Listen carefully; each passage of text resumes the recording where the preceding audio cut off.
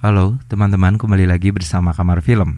Kali ini saya akan membahas film berjudul The 33, film yang di-request seseorang di kolom komentar.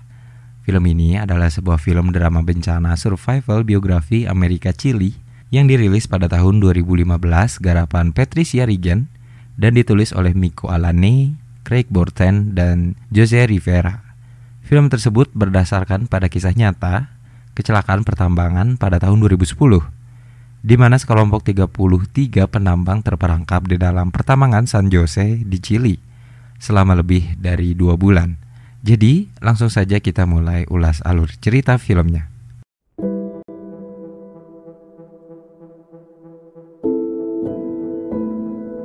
Film dibuka dengan memperlihatkan sebuah pesta. Itu adalah sebuah pesta para penambang dalam merayakan 45 tahunnya Gomez yang bekerja di dalam tambang itu. Dan besok adalah hari terakhirnya bekerja. Mereka semua bahagia. Para penambang itu memang sudah seperti saudara satu sama lain. Lalu besoknya, ke-33 penambang akan segera berangkat bekerja. Mereka semua dalam perjalanan menuju tambang itu berada. Mereka semua bahagia dengan caranya masing-masing. Lalu para penambang semua sudah siap untuk masuk ke dalam sana. Ada seorang anak baru bernama Carlos. Ini adalah pertama kalinya bagi Carlos yang nampaknya membuat dia cukup gugup. Sebelum masuk, mereka sempat berdoa dulu agar diberi keselamatan di dalam sana. Pintu yang mereka masuki adalah satu-satunya pintu menuju keluar. Dan tambang itu memang sudah berpuluh-puluh tahun digali tak henti-henti. Jadi usia tambang itu memang sudah sangat tua. Akhirnya, setelah 1 jam perjalanan mereka sampai di kedalaman 520 meter. Sangat jauh dari apapun, apalagi menuju pintu keluar di atas sana. Mereka langsung memulai pekerjaan mereka. Sampai suatu ketika, salah satu di antara mereka melihat sebuah retakan besar di sana. Retaknya sangat besar sampai membuat penambang itu ketakutan. Sampai akhirnya gempa besar terjadi. Semua penambang langsung berlari ketakutan menyelamatkan dirinya masing-masing. Mereka masuk ke dalam mobil untuk segera pergi dari sana. Mereka tidak pergi ke atas, tapi ke tempat penampungan yang sudah dibuat yang berada di bawah. Karena mereka yakin di atas sudah runtuh semuanya. Jadi jalan menuju pintu keluar sudah tertutup. Dan akhirnya gunung yang mereka gali berpuluh-puluh tahun itu sekarang benar-benar runtuh. Untung saja tak ada satupun di antara mereka yang meninggal. Mereka semua selamat, meskipun sebagian di antara mereka memang terluka berat. Lalu salah satu di antara mereka melihat sesuatu. Nama penambang itu adalah Mario. Di depan Mario ada sebuah batu yang begitu besar menutupi jalan keluar satu-satunya. Batu itu begitu besar membuat semua penambang itu terkagum-kagum melihatnya. Kabar runtuhnya tambang itu sudah tersebar ke keluarga penambang itu masing-masing, yang seketika mereka semua khawatir memikirkan nasib orang-orang yang mereka sayang berada di dalam tambang itu. Hanya ada satu jalan keluar, yaitu menaiki tangga yang langsung menuju atas. Tapi itu terlalu berbahaya untuk dilakukan, karena gunung itu benar-benar masih tidak stabil. Tapi Mario tahu, jika ia tidak melakukan itu, maka semua bisa terkubur hidup-hidup di dalam sana. Para keluarga sudah menanti di depan tambang itu, menanti jawaban dari para pemilik tambang, menanti kabar kalau orang-orang yang mereka cinta mudah-mudahan masih hidup dan selamat. Salah satu di antara mereka bernama Maria terus saja menanyakan di mana tim penyelamatan berada dan meyakinkan keluarga yang lain untuk tetap bertahan dan berdiam di sana untuk meminta jawaban. Kabar itu bahkan sekarang sudah terdengar oleh Presiden. Menteri Pertambangan yang masih muda itu meyakinkan Presiden kalau pemerintah memang harus ikut membantu penyelamatan para penambang yang terjebak di dalam sana. Meskipun tambang itu dimiliki oleh pihak swasta, tapi Menteri Pertambangan itu merasa punya tanggung jawab secara moral. Apalagi di dalamnya ada sekitar 33 penambang terjebak. Meskipun belum diketahui keadaannya hidup atau sudah tewas, tapi mencari tahu adalah suatu hal yang perlu. Mereka yang di bawah sana terus mencari-cari alat komunikasi yang bisa memberitahu ke atas sana kalau mereka masih selamat. Tapi semua komunikasi sudah terputus. Hanya ada satu jalan lagi, yaitu tangga yang sekarang sedang dinaiki oleh Mario dan temannya. Mario pelan-pelan terus menaiki tangga itu satu persatu meskipun begitu jauh. Sampai kemudian ternyata tak ada lagi tangga di atasnya. Mario tak lagi bisa melanjutkan perjalanannya menuju atas. Ia benar-benar sudah pasrah sekarang. Ditambah tak lama kemudian gempa susulan datang yang mengakibatkan jalan satu-satunya menuju keluar tertutup. Satu-satunya jalan keluar pun tak bisa untuk dilalui. Sekarang mereka benar-benar terkubur hidup-hidup di bawah tanah dengan kedalaman 600 meter lebih. Mereka mulai ketakutan, berdoa agar mereka berhasil diselamatkan. Meskipun mereka tahu hal itu sangatlah tidak memungkinkan, karena mereka menilai perusahaan itu tak akan mau mengeluarkan jutaan US dollar untuk menyelamatkan mereka dari bawah sana. Besoknya, menteri itu datang ke lokasi pertambangan. Para wartawan sudah di sana. Kabar itu bahkan sudah tersebar ke seluruh penjuru dunia. Maria meminta Pak Menteri itu untuk melakukan apapun demi menyelamatkan para penambang yang terjebak di dalam sana. Maria yakin mereka semua masih hidup. Menteri itu menemui pihak yang bertanggung jawab dari pemilik tambang itu. Tapi ternyata pihak tambang memang tak bisa melakukan apapun. Karena begitu banyak uang yang harus dikeluarkan untuk menyelamatkan para penambang dari dasar tambang itu. Lagi pula, kemungkinan selamatnya benar-benar hanya sedikit. Jelas, ketika menteri itu mengabarkan ke keluarga korban, mereka semua marah bukan main, karena terlihat tak ada upaya satupun untuk menyelamatkan keluarga mereka. Para penambang sekarang malah ribut satu sama lain, meributkan makanan yang memang ada di tempat penampungan itu satu-satunya. Kemudian, Mario langsung memisahkan mereka semua. Sekarang, Mario lah yang menjadi pemimpin mereka, meminta mereka untuk berlaku adil satu sama lain. Makanan itu adalah satu-satunya cara untuk mereka semua bertahan hidup. Jadi semua harus dibagi adil dan dibagi hanya 1 kali sehari. Dan sekarang mereka akhirnya memutuskan Mario yang sekarang memegang kendali atas makanan itu dan juga atas keselamatan mereka semua. Lalu Presiden memanggil salah seorang kenalannya yang sangat ahli dalam bidang pertambangan yang bernama Andre untuk membantu menteri itu menyelamatkan ke-33 penambang yang terkubur hidup-hidup di dalam sana. Andre mulai menjelaskan semua rencananya untuk membantu mengeluarkan para penambang yang terjebak di dalam sana, yaitu dengan mengebor dengan sebanyak-banyaknya karena kemungkinan besar setiap bor akan meleset menuju lokasi penampungan di mana para penambang itu berada. Dan itu pun kemungkinannya memang hanya sedikit, tapi hanya itulah satu-satunya cara yang bisa dilakukan. Di bawah sana, Mario mulai membagikan susu untuk mereka semua. Mario membagikan dengan seadil-adilnya agar semua kebagian dan semua bisa selamat. Tak ada yang lebih, tak ada yang kurang. Alat-alat bor itu kini didatangkan.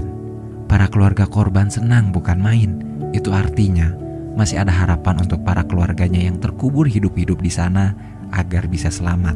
Lalu, para penambang itu mulai mendengar sebuah bor dari atas. Itu adalah suara harapan yang membuat mereka semua kembali merasa hidup. Untuk para keluarga korban yang menunggu di depan gerbang, sang menteri itu memberi mereka fasilitas di sana. Dibuatkan ruang makan, ruang menginap, tempat belajar untuk anak-anak, sampai ruang kesehatan. Semua itu sang menteri berikan semata-mata memang untuk membuat keluarga korban setidaknya ada di tempat yang aman selagi menunggu orang-orang yang mereka sayang berhasil diselamatkan. Sudah 8 hari mereka terjebak di bawah sana. Sekarang makanan pun tersisa tinggal sedikit. Mario membagikan itu sedikit demi sedikit agar ke-33 orang penambang itu bisa terus bertahan hidup. Sampai akhirnya suara bor jelas terdengar di atas mereka. Mereka semangat bukan main. Mereka bahagia karena sebentar lagi mereka kembali akan melihat sinar matahari. Tapi bor itu seperti tak mengarah kepada mereka, malah melesat jauh dari lokasi mereka. Hal yang sudah diperkirakan Andre sejak awal. Sekarang para penambang itu kembali frustasi. Harapannya kembali sirna. Andre pun mulai merasa putus asa. Memang sangat mustahil menyelamatkan ke-33 penambang dari bawah sana. Ditambah, mereka semua memang sedang kelaparan sekarang. Para korban pun merasa memang semuanya sudah berakhir. Apalagi Di antara mereka ada yang sedang mengandung anak, di mana bapaknya menjadi salah satu dari ke-33 penambang yang terjebak di dalam sana. Sekarang, makanannya hanya tersisa 1 kaleng lagi. Bahkan Mario mencampur makanan itu dengan air agar sedikit lebih banyak, lalu membagikan itu semua ke teman-temannya yang rasanya sekarang sudah tak lagi punya harapan. Ditambah, itu adalah makanan terakhir mereka. Tapi kemudian, tak lama ada seorang wanita datang menghampiri, membawa roti paling enak di muka bumi. Juga wanita yang lain membawakan spaghetti terenak sepanjang masa. Masing-masing di antara mereka didatangi oleh orang-orang yang paling mereka cinta, lengkap dengan makanan kesukaannya masing-masing, termasuk Mario. Mereka semua bahagia, tertawa, memakan makanan yang begitu lezat, yang tak pernah habis jika dimakan terus-menerus. Tapi kita semua tahu, hal itu hanyalah imajinasi mereka semata. Nyatanya, semua memang kebalikan dari itu semua. Di atas sana, Andre sudah memutuskan untuk menghentikan pengeboran itu, karena memang sangat begitu mustahil untuk dilakukan. Tapi, sang menteri terus meyakinkan Andre untuk jangan menyerah.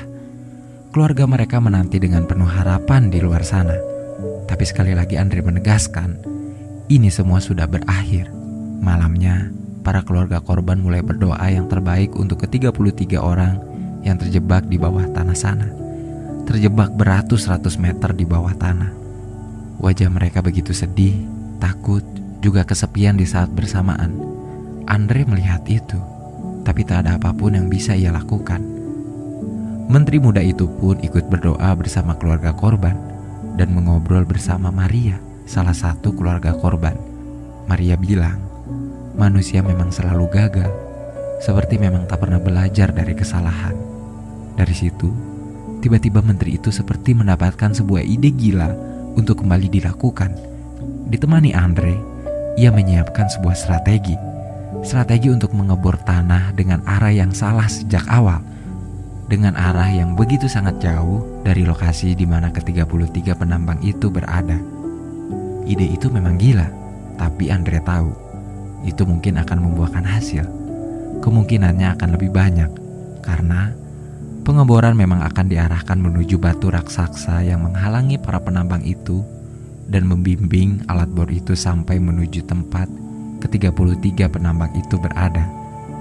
Lalu pengeboran pun dilakukan.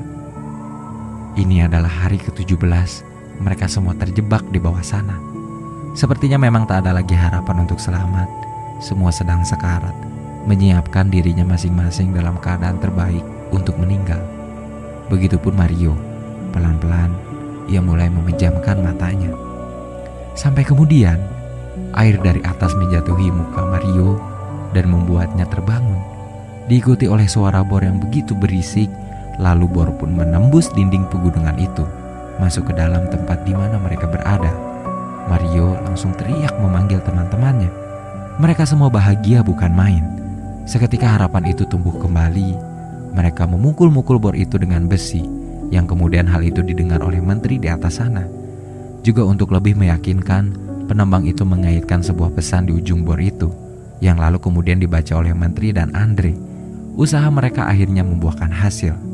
Bahkan, pesan dari penambang itu dibacakan langsung oleh presiden kepada para korban bahwa mereka semua masih hidup di bawah sana, yang langsung saja membuat semua korban senang bukan main.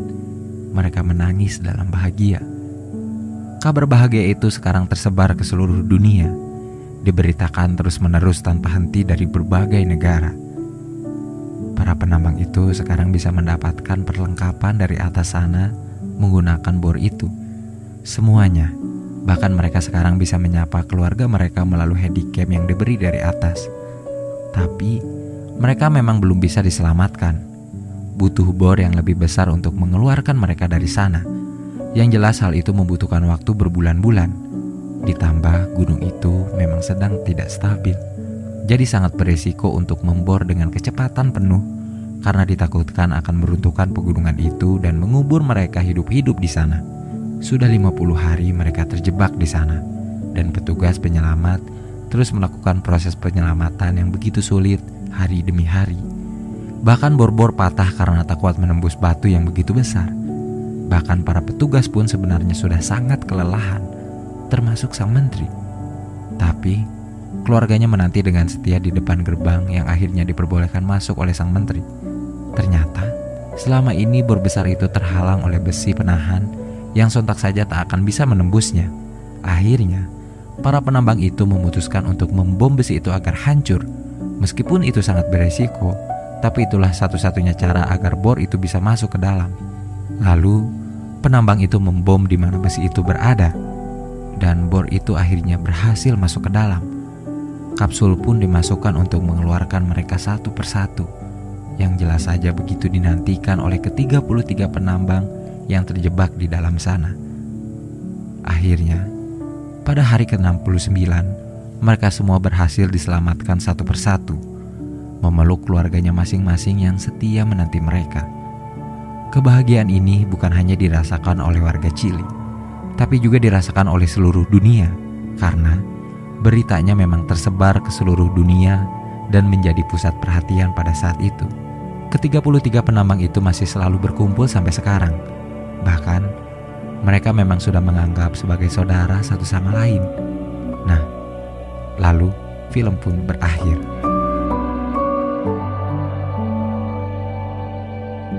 Nah, itu dia teman-teman alur cerita film The 33 ini. Sebenarnya banyak banget hal yang gak saya sampaikan di sini.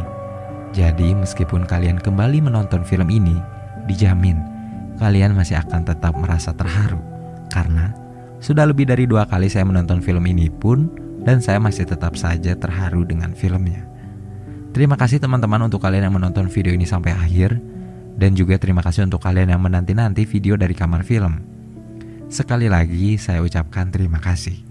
Sampai ketemu di ulasan film selanjutnya yang mudah-mudahan malam minggu sudah bisa saya unggah kembali. Terima kasih. Wassalamualaikum warahmatullahi wabarakatuh.